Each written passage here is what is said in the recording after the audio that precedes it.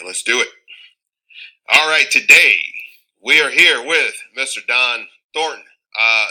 Don, before we get into business, first of all, I got to say thanks for being here. Glad you're here. Glad But to be here. before we get into business, man, Uh-huh.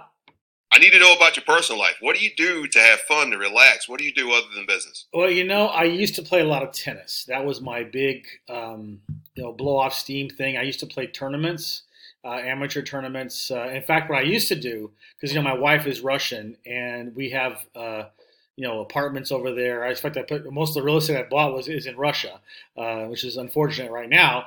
But I would go over there and play for money. They had these great tournaments where you put $1,000 down, and then the winner would get 50%. The finalist would get, I think, like 25%, and then I think the third place winner would get like a free entry into the next tournament or something like that. And it was cutthroat. And listen, I was the only American. I was always playing, I was playing away and not at home, and it was fun. And I used to love it. I just to love playing tennis and playing tournaments and so forth. But they're pretty good players. But I'm more of a American style attack. They're more like hit 25 shots from the baseline until somebody makes an error. So I was weird for them. But I can't do that much anymore because. As I've gotten a little bit older, I've got some health issues. So hoping to get back into tennis again. But that really was the biggest thing that I would do with tennis. And then travel. I love to travel. And of course, both of those were inhibited by COVID. So slowly getting back into that now. All right. So now to what we're here for. Are you ready to talk some real estate investing with me today? I've been doing real estate investing for 20 years. I always love to talk about it. All right. Okay. So let's see. We have some good connections between us. That's how we met. Yep. And you have some really valuable, what I think is extremely valuable information that can help a lot of real estate investors build wealth and actually keep their wealth. Yes. Okay. So with your company, HB Funding, you have the know-how to help real estate investors avoid or massively reduce capital gains taxes and the usage of 1031 exchange. Oh yeah. Through something that you found that the ultra wealthy have been using for a very long time. Yes.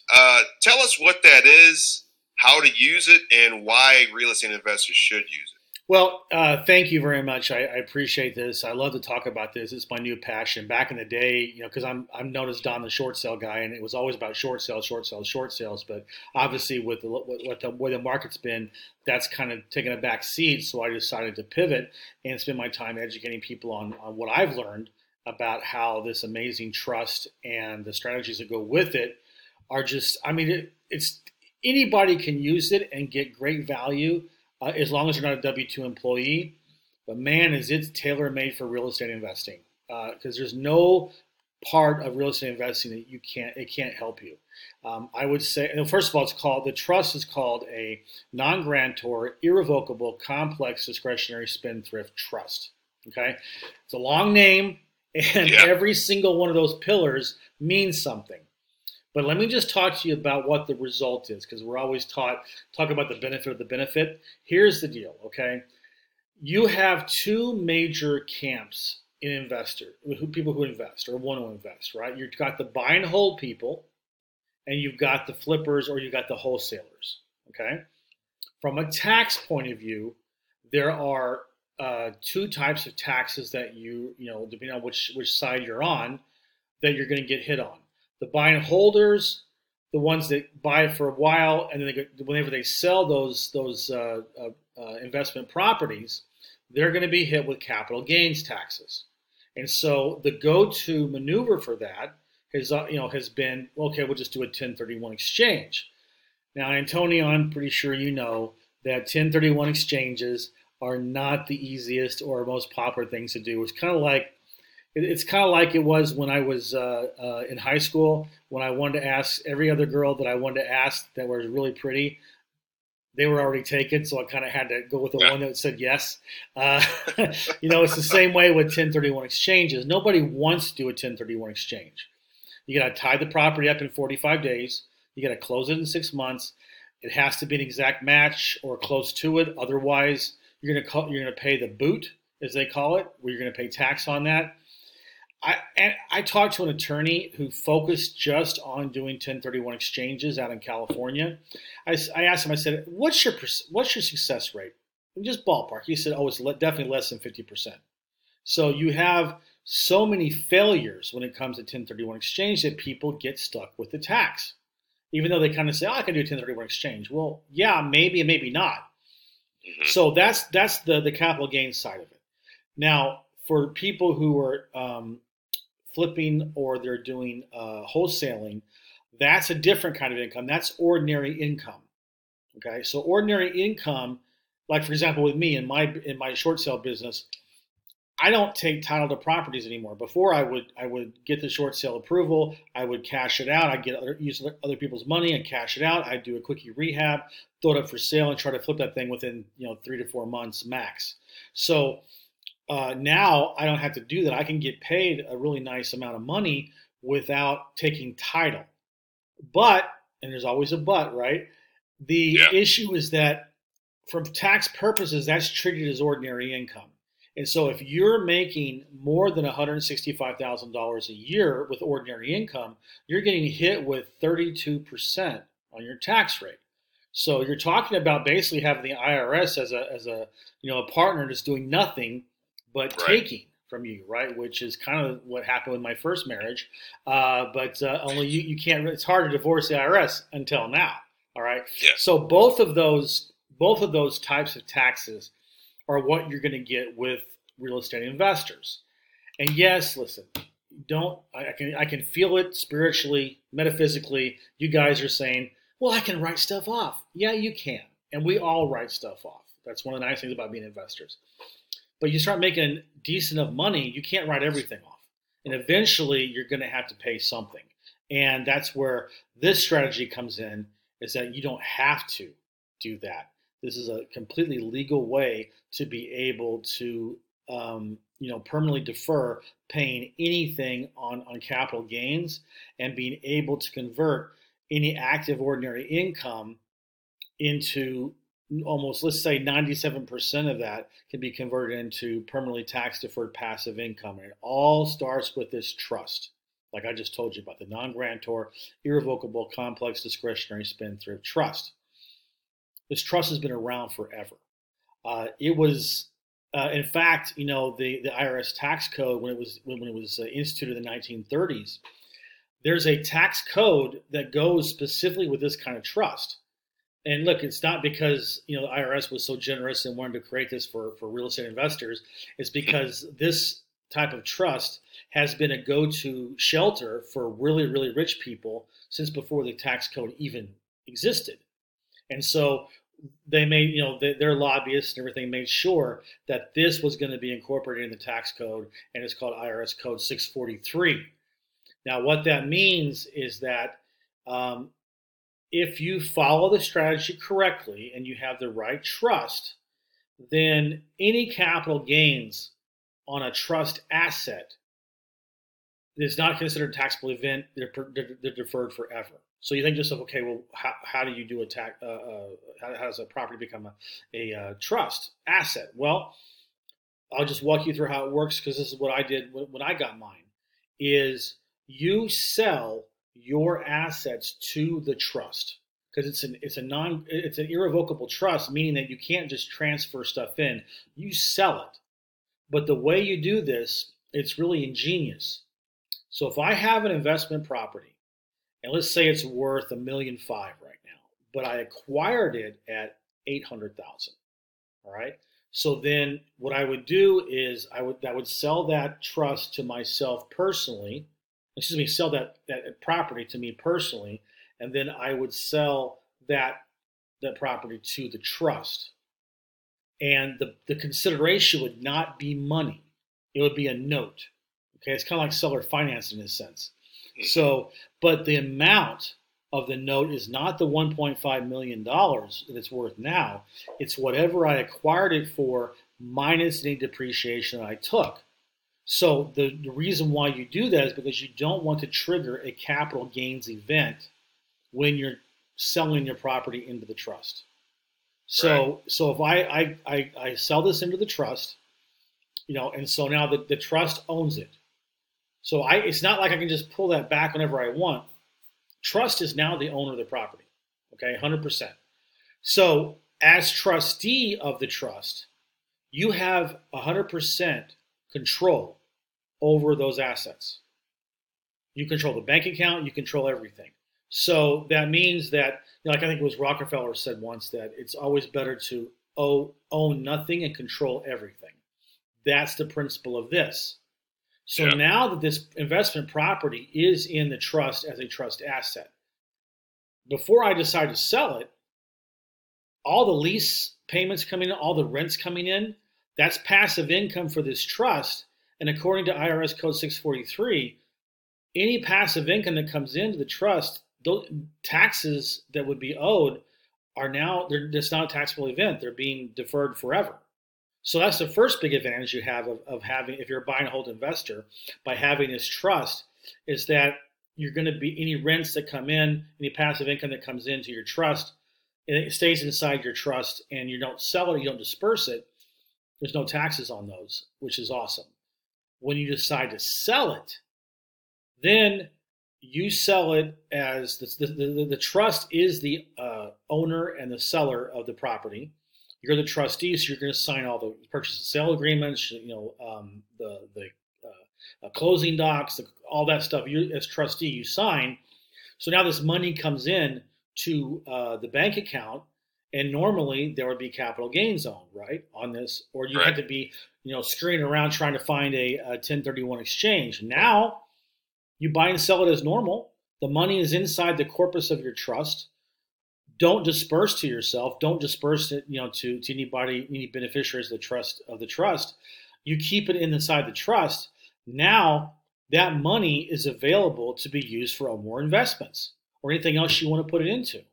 So instead of a 1031 exchange where you are under the gun trying to find a property, and maybe you don't really want to buy a certain property, but you have to because you have to get something under contract. Now you're not forced to buy something immediately if you don't want to, because the whole specter of the capital gains tax is now gone. Tony, I'm telling you, in a couple of years, as word gets around and as I do my job and spread the word, capital gains are going to be looked at like rotary phones. 1031 exchanges are going to be compared to rotary phones, because no one's going to use them anymore because you don't have to. You just get a trust, this trust. And now you can do that. So, and listen, it's not just for real estate investors. Anything of value that you sell that's subject to capital gains tax, it's the same rules apply. Precious metals, Forex, crypto, paintings, art, whatever that you have as an asset that when you sell it, stocks, right? Stocks and bonds, whatever you have, as long as it's a trust asset, you sell it, any capital gains tax, deferred. Okay. Yeah. Don. Here's what this triggers a thought. Uh-huh. There's a lot of things as we've gone through, the decades of just living. Let's just focus on the United States. Just living in the United States, where things used to be a certain way a couple hundred years ago, and somehow all of those things have evolved away from quote unquote traditional ways. Right. As far as raising food, raising, your children, so on and so on, households, everything. Right. Now, this is a very old method to keep wealth. How do you think we strayed from such things, or how did the general public get maneuvered away from this type of the general public process? Never knew about it. It was always held for the really, really rich. Okay. So this wasn't a widely even known capability at all. No, you're talking about Rothschilds, Rockefeller level. Okay. They're the ones that knew about it. Nobody else did. Gotcha. Yeah. Gotcha. So it's now just, it's interesting. It's just now starting to really filter down into the public consciousness. I would say in the last couple of years, especially. And I think that's why I think they give it another couple of years or so. And, it's going to be as widely known as a 1031 exchange is now. So what's the difference between this and just someone using a quote unquote regular trust? What's the difference? It doesn't have. You see, the trust. It has to be this trust that is in compliance with IRS Code 643. So every part of the name of the trust has to be there for it to be able to qualify as a trust that can defer taxes with IRS Code 643. It has to be non-grantor, which means if I'm going to be the trustee, I cannot establish the trust myself. Somebody else, a third party, has to create the trust, then name me as the trustee, and then resign. Okay? Irrevocable, like I talked about. The assets have to be sold irrevocably into the trust. Okay, so you can't use it. Can't be a revocable trust. It has to be irrevocable. It has to be discretionary, which means that as trustee, I have 100% power and discretion to manage the trust on behalf of the trustees. And then finally, the spendthrift trust. This is where you get your asset protection. So it has to have those five pillars. Number one. And number two, you have to use the strategy correctly. Otherwise, any tax advantages you would have gotten are made null and void. And the biggest mistake that people make is they take distributions, and Right. those are taxable events. So that's why I've heard people say, "Well, I got a trust. Can I do this?" And no, you can't. It has to be this trust. This is the only trust that you can get those kind of tax advantages. There's other ones you can get asset protection, but you can't get both. Mm-hmm. It almost seems like we should live our lives as trustees and put everything that's an asset into a trust. Actually, you That's should. what I it's, mean, right yeah, now, I don't own anything. yeah, Everything is in the trust. I control it, but I don't own a dime. If you look at yeah, me, I mean, seriously, I could go down and qualify for welfare, food stamps, hmm, because I right. don't, I don't have any income, and I don't have any assets. You know, I control everything, and that's the key. But yeah, you're right. Is it? Go ahead. I was gonna say, is it safe to say that LLCs are pretty much dead? No, you can use in this trust and this strategy. You do LLCs do play a role, but for the Yeah. most part, Okay. you don't need them as traditionally how real estate investors use them. I mean, I Right. know I can't tell you how many houses I got that I put into a land trust. Okay, Hmm. you don't need that anymore. In fact, I hear all these horror stories of people that are spending thousands of dollars every year, sometimes months, to pay for all the accounting because they're just setting up LLCs, doing holding companies, and all these, this myriad of maze of all this stuff designed to protect people from asset protection, to people from lawsuits and so forth, and it's completely unnecessary. You can literally have 1,000 single family homes, multifamilies, all in this one trust, one tax return for all of them, and you get the same amount of asset protection, which is lawsuit proof. The only way they can crack this or penetrate this trust is if you did any kind of fraudulent conveyance where Right. after the announcement of a lawsuit that you tried to put stuff in your trust and it was too late, or if you were committing some kind of fraud or criminal activity. Other than that, it gets in front of a judge. The judge will toss it because of the spendthrift provision. So, but to get back to your point when you said that why don't people, just start running everything through a trust? They should. And Yeah. the reason why is if you're trustee and you have beneficiaries. So in my trust, my wife, my two adult children, and my grandson are my beneficiaries. So as for my grandson, for example, he's a minor child, so the trust can pretty much pay for almost everything for him, and those are trust expenses and they're being paid for by pre-tax dollars, right? Or I would say permanently deferred tax dollars. So daycare, food, clothing, tutors, private school, books, all that stuff the trust pays for as a trust expense. Okay, for Hmm. the adult beneficiaries, it's very similar. It can pay for pretty much almost everything except for the three F's that we call it. It's called food, fashion, and fun. Okay, but for most everything, I would say probably 90%, maybe close to 90% of what goes on in life can be considered a trust expense. So now you're not having you don't need as much cash as you might think because you run Yeah. almost everything as much as you can legitimately prove to be a trust expense. The trust will pay for it. which is awesome, Yeah. right? I mean, isn't that amazing? That's great. I mean, think Yeah. about that. Let's say let's say you sell your primary residence into the trust. Well, now if the water heater breaks, the trust pays for it. The Mm-hmm. mortgage payment, the trust pays for it. Insurance, the trust pays for it. You want to put a pool in, trust pays for it, right? Lawn maintenance, trust pays for it. You want to seal the deck out back, trust pays for it. Those are all trust expenses that you're not having to come out of pocket yourself with post tax dollars because it's a trust asset. The trust pays for it. Same thing for vehicles. Yeah. If it's a trust asset, the trust pays for all the expenses. How long does it take to set up one of these trusts? Oh my gosh, it's a nightmare. It takes you maybe a week and a half.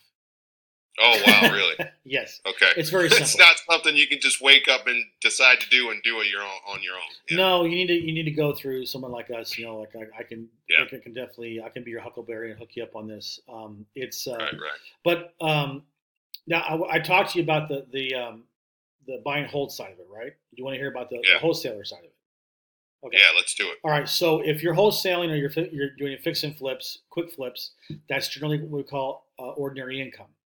So this is where you do use an LLC in this strategy, okay? Because our challenge with this strategy is that in order for the any money that comes into the trust to be permanently tax deferred, it has to be passive income.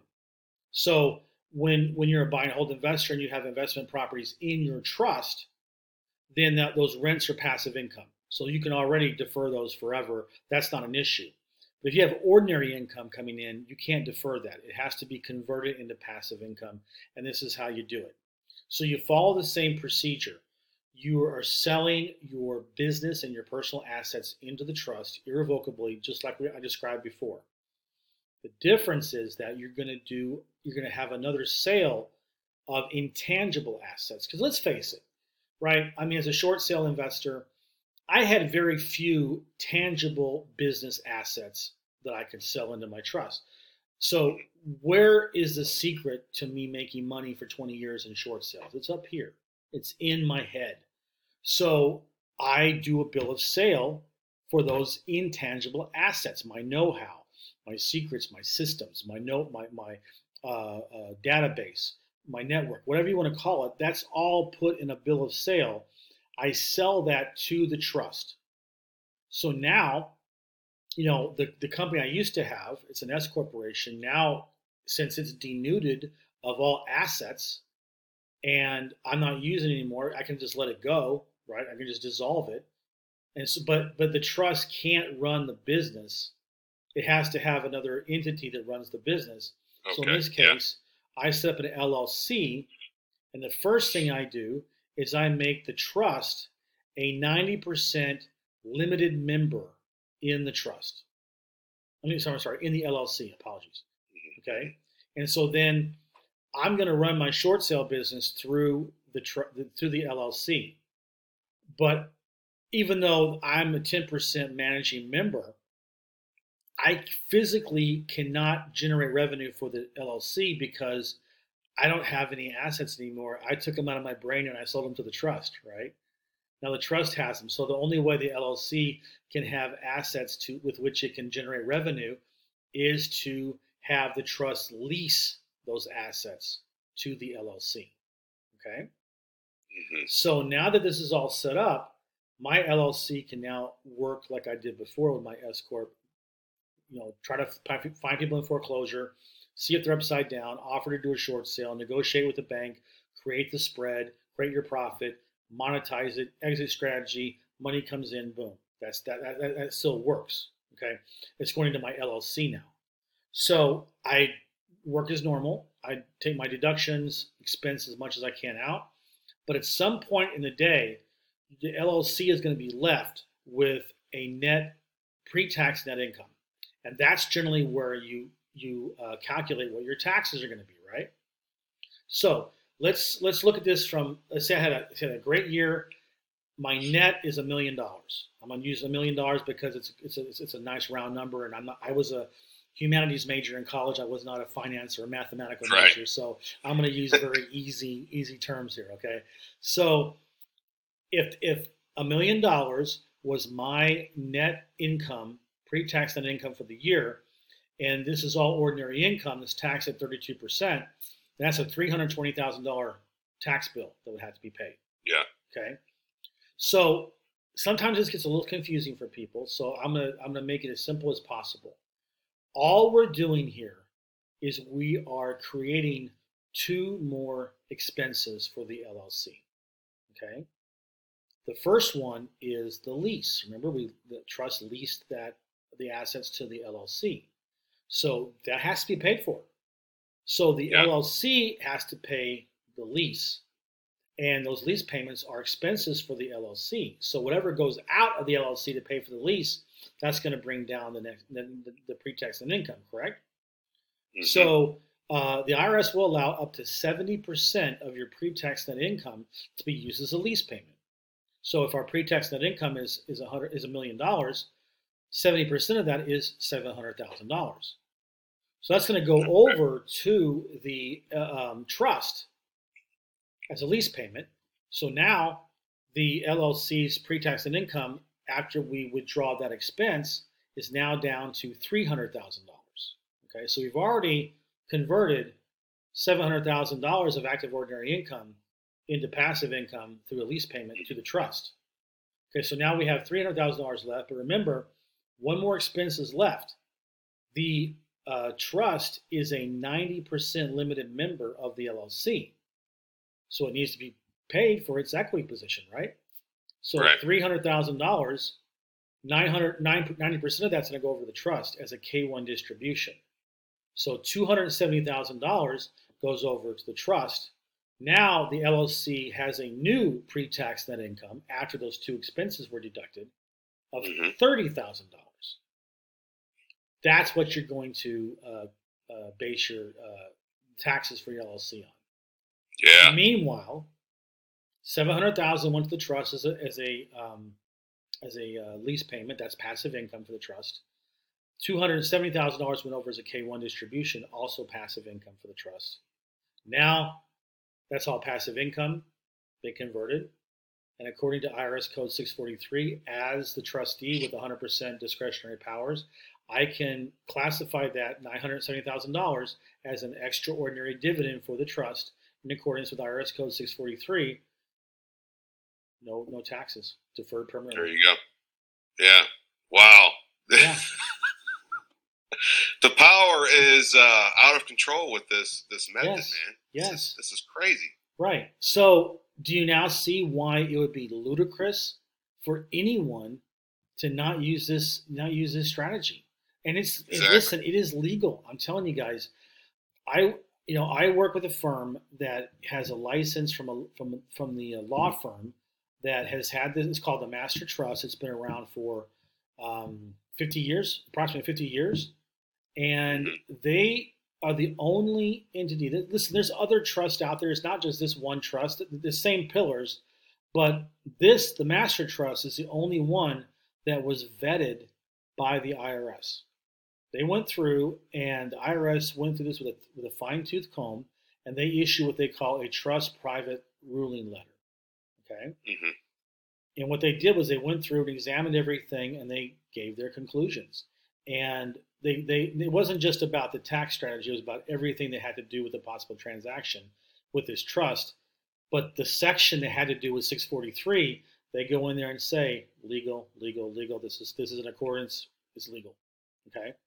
So that's the thing. I mean, because I get people saying, "Well, I don't want the IRS coming in the middle of the night and dragging me out of bed because I didn't pay this is some scam." Yeah. It's like, no, I can provide anybody who's interested with a copy of that ruling. Take it to your CPA. They'll let you. They'll confirm that this is absolutely 100% above board, and you don't have to worry about getting in trouble with the IRS because they know it. The trust has its own EIN number. The trust files a 1041 every year. So, I mean, this has been around for decades, guys, and it's legal. So why not use it? We just didn't know about it. Yeah, really. So, is it safe to say that this was? Because see, you may actually know this because this is hitting me with a thought here. Uh-huh. Is it safe to say that something like this that this trust was created at the founding of this country to actually help keep wealth when they were fleeing, British rule. Is that what I'm seeing Actually, here, or it was well, after that? look, it's just like anything else. If you look at the origins of a lot of things, when they Yeah. first happened, they're not anything close to what they are now, but the origins are there, right? The roots are there. The Yeah. root origin of this trust actually started in during Henry VIII's reign in England, because for most people don't they think about Henry VIII and his wives and all that kind of stuff, but actually when he broke away from the Catholic Church and formed the Church of England, you know it wasn't for religious reasons per se. It gave him the pretext for one of the biggest land grabs in the history of England, because he started confiscating land from Catholic landowners and aristocracy, Oh, and he was yeah. using maritime royal law to be able to justify that. And the people that were whose land and assets were being confiscated did not have any recourse. They were playing it was a rigged system. They couldn't defend themselves in royal or court or maritime law. So what they did eventually was they set up a similar spendthrift type trust that was based on English common law, not Hmm. maritime law, which is what the court was using. And what didn't happen overnight. It took a lot of trial and error, but eventually they formed a trust that had the equivalent of a spendthrift provision that we talk about now. And then over Yeah. the centuries, it was modified and changed and so on and so forth. So, the trust that we sell is not anywhere close to what it was like in Henry VIII's day. But, the principle was there. Okay. Ours is based on contract law. Theirs is based on, English common law. It came over with the colonists.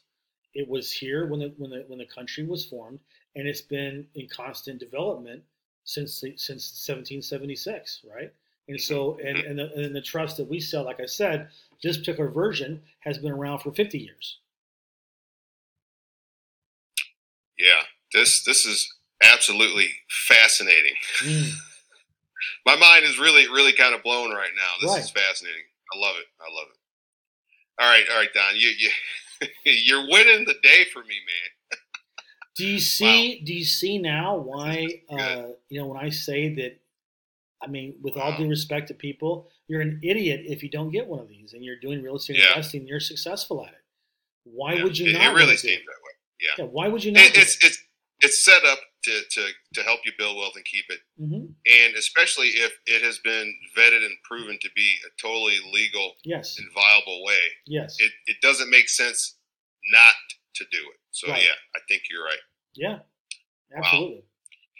All right, so you've been in the real estate investing world for quite a while. Mm-hmm.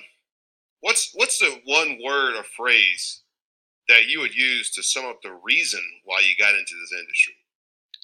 Freedom. I have an interesting backstory. I spent most of the 1990s in Russia. I actually went to the Soviet Union back in '87 when I was a Russian major in college. I had every intention of going into the State Department and becoming a Slavic language Russian expert. I loved languages. But I went to Russia, I should say, the Soviet Union, and worked at the embassy. I wanted to be in country to learn the language and so forth. And then by the time my contract was over, everything changed. The wall fell, in Berlin, and the Soviet Union fell. And so my career path did a 180 because I got the taste of money. And Hmm. because I mean, back in the Hmm. day, if you were an American and you spoke fluent Russian, they were just throwing money at you, just throwing money at Wow. you. And I started a business in Russia. I had like two or three different businesses that I did, and I just got hooked on it. I knew, and I got married, and I just said, I want to do this. The very last project I was doing for an American company, I put together a consortium of an American, Canadian, Russian, and British companies, like four companies, and it was designed to inspect, clean, and rehabilitate sewer and water pipes in Russia. And we did a pilot project in a small, like I said, a suburb of Moscow called Podolsk, and we did like a half a kilometer, 500 yards basically of water pipe as a test case. It went really well, and the water authorities of St. Petersburg, formerly known as Leningrad, came and said, okay, we'll give you an order of like 44 kilometers of water pipe rehabilitation. I put this whole thing together. I was going to get $1 million bonus plus major bank every year. Mm. My American company pulled the plug without warning. Great timing. Great Yes. timing, huh? They said, we're not really sure we want to do this. What if the equipment breaks down? We don't want the responsibility. We'll just focus on America. After I spent a year putting this stuff together, they fired me. Okay? Mm. So I had to leave my wife, my newborn child, my daughter, in all of our, in Moscow, and I had to go tail between my legs, go back to America, and try to find something to make money so I could bring them over, or else I had the money to go back over to see them or whatever. And I vowed at that point in time that I would never, ever work for anybody again. Mm-hmm. And I analyzed what should be, and I was in Florida, and I was in Orlando, and I thought to myself, I could either do Mickey Mouse or I could do real estate in Florida. Yeah. And I just said, you know what, I'm going to do real estate. And it took me 2 years, but I eventually got it going. I got the short sales going. I learned how to do it. I got really good at it, and it changed my life because then I have the freedom. I'm my own boss. I can travel when I want. I can take time off when I want. I can outsource things if I want. And that's what it's meant to me, has been real freedom. Yeah. Yeah, you may have actually just answered my next question. What's your favorite part of being a real estate investor? Well, I'll be honest with you. Before it was screwing the banks. I loved it. There was nothing I liked better than to find a homeowner in foreclosure and who's upside down the mortgage and get the bank to take less than what they probably could have taken. And it was more. Yeah. It was. Listen, I was a very good baseball player. Got a full ride scholarship at a high school. I'm very competitive. I channeled all my competitiveness into tennis, like I told you about with the tournaments and everything. Everything's a competition, and for me, a short sale is a competition between me and the bank about who wins the negotiation. And man, that was just like a high when you get one approved, and it's like, yes, I got it. And of course, it was great for the homeowner. I felt good about helping them, mitigate the loss, the damage to their credit, and so forth. But that was really it for me. It started losing its luster about 4 or 5 years ago. I kind of like, it's kind of old hat. You do something long enough, 20 years, you kind of go through the motions.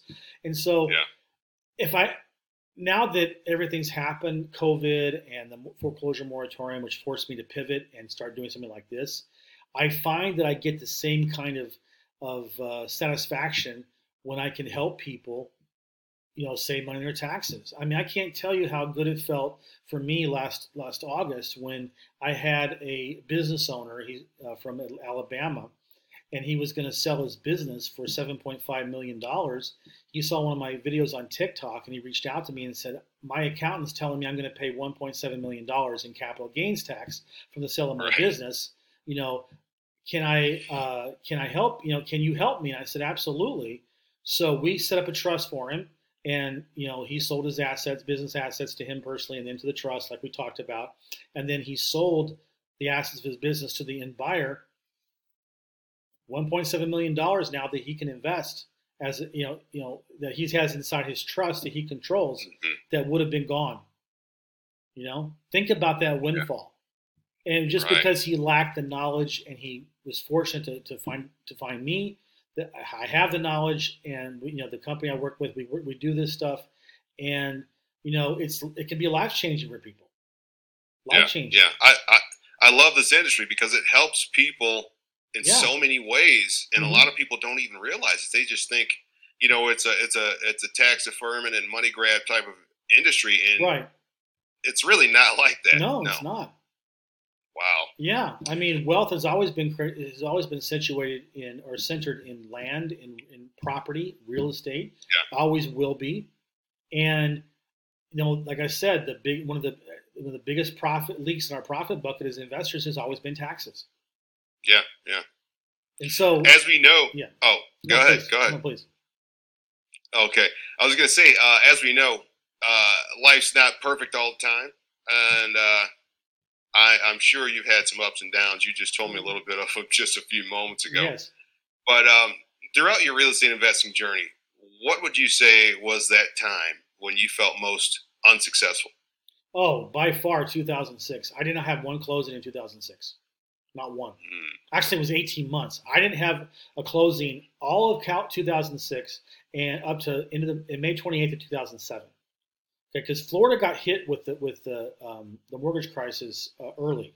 Okay, and prices were dropping so quickly that we get a short sale approved, but the values already dropped, so it wasn't upside down. It was upside down again, and it was just like, oh my gosh, it was just. I never had gone through that, and it was. I could barely stay afloat, and I totally looked into a commercial deal where I called this lady. I thought it was her house in foreclosure. It turned out her business was in foreclosure. She had a boat building business that she could, she was in foreclosure with her mortgage, and she said, "Well, it's not my house; it's a business. Do you invest in businesses?" And one thing I've learned as an investor over the years is you always say yes.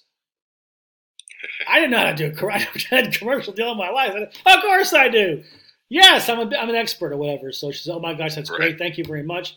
Tied it up, and then I just started network. I went to my network and says, Do you know anybody that would be interested in this type of a thing to partner in?" I found an investor who does invest in commercial stuff. And um, long story short, we signed an agreement where I would get $150,000 from the sale of the property. He gave me like 75,000 up front. But true to most investors in Florida, he screwed me on everything else. But I did get my 75 up front, and that kept me going until I figured out how to make money again on short sales. And then and then after that I was like a rocket, because then 2008 came, and short sales were like everybody. Was you couldn't swing a dead cat without hitting a vacant house in Yeah. Florida. And so I was just it's like throw your net out and just rake money. I was making millions of dollars on that. But if I hadn't survived that 18 months with no closings, I wouldn't have reaped the rewards. But yeah, that was the low part of my career. Wow. It's not all fun and games. No, no. Were you thinking about totally leaving the industry, No, or did your competitive side kick in and say, "I know I can beat this"? I knew it was a cycle. I knew I just had to outlast it. That's all. Hmm. Survive There you go. until the market turns. And I've been kind of doing that right now too, because it's just kind of the same dynamics ever since the foreclosure moratorium. I mean, I had about a Yeah. year of closings that I had built up in pipeline, so I didn't really start feeling it until early this year. And so this has been 2006 for me. But the difference Okay. is that because I was relatively new then. I mean, I had incorporated my HB funding in 2003. So I had, 3 years. I was still relatively new in a sense.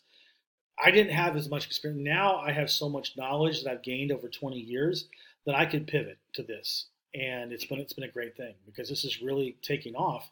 And I it may be the short sales will be the side hustle. Now when Yeah. they start coming back, I don't know yet, but I do know that you can always find creative solutions if you're open and you pivot and you take action quickly and powerfully and don't quit.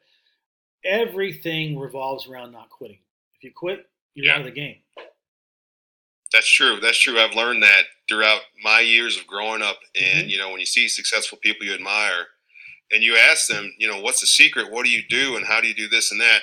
The majority of the answer was don't stop. Hmm. It's that simple. Right. So, yeah, you're on it, man.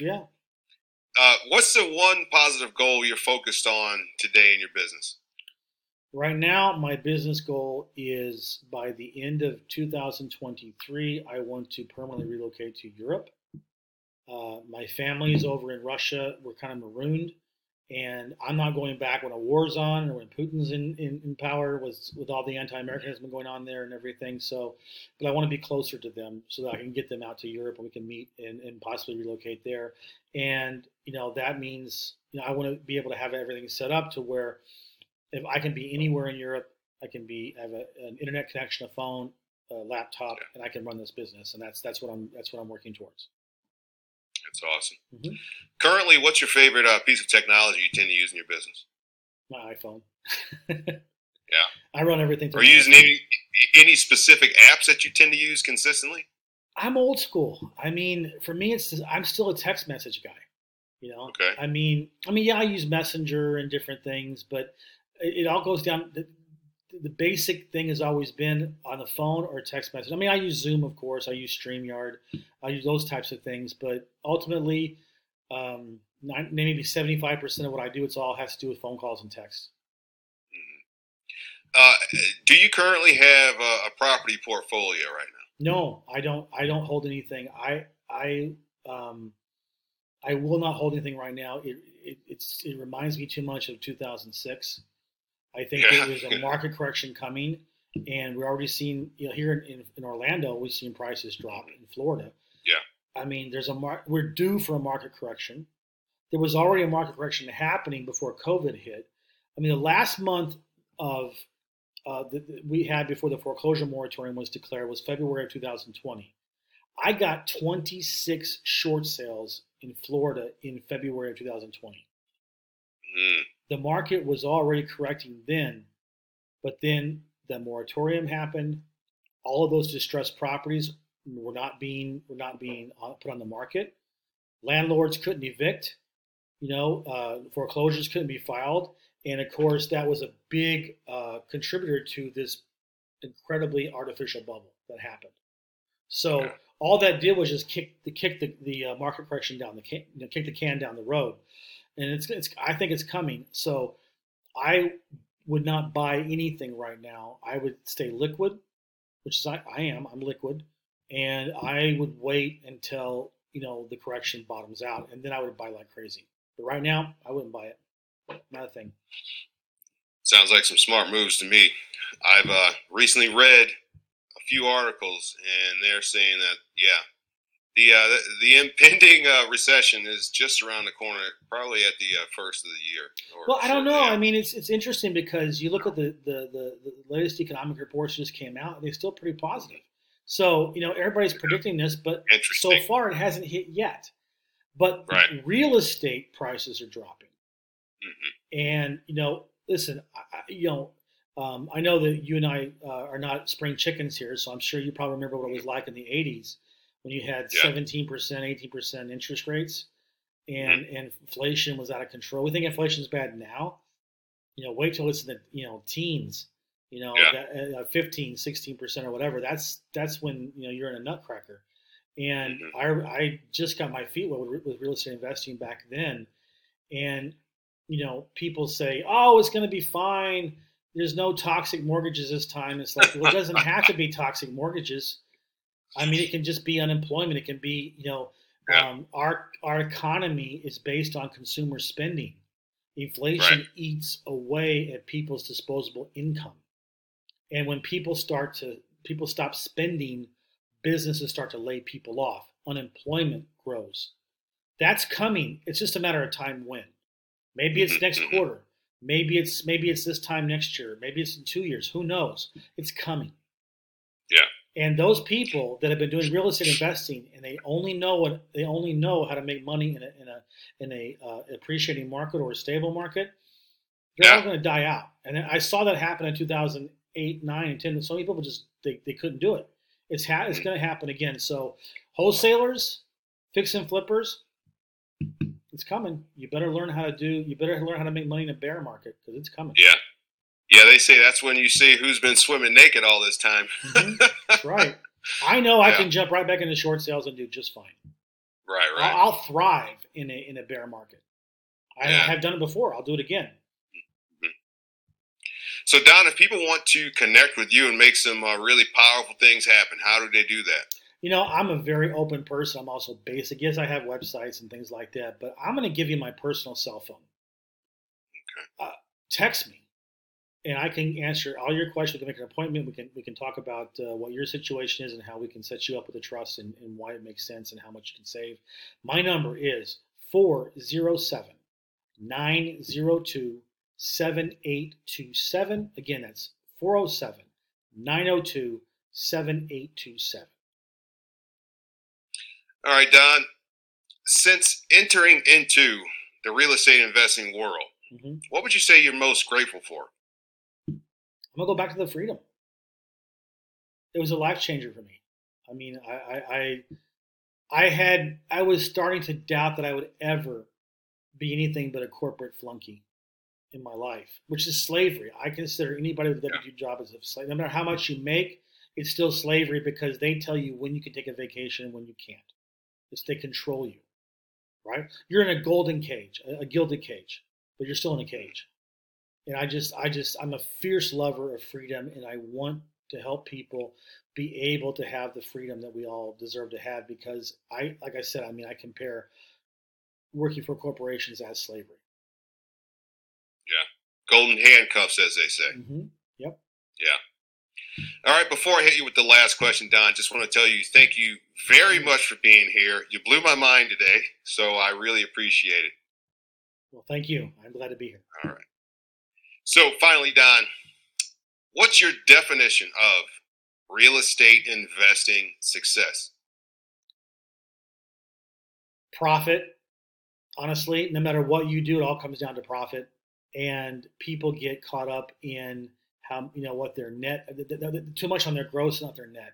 And that's why this trust is so important because so much, what you keep from the transaction after everything, including taxes, that's all that matters. That's all that matters. So real estate investing is a strategy, a mechanism to be able to generate profit.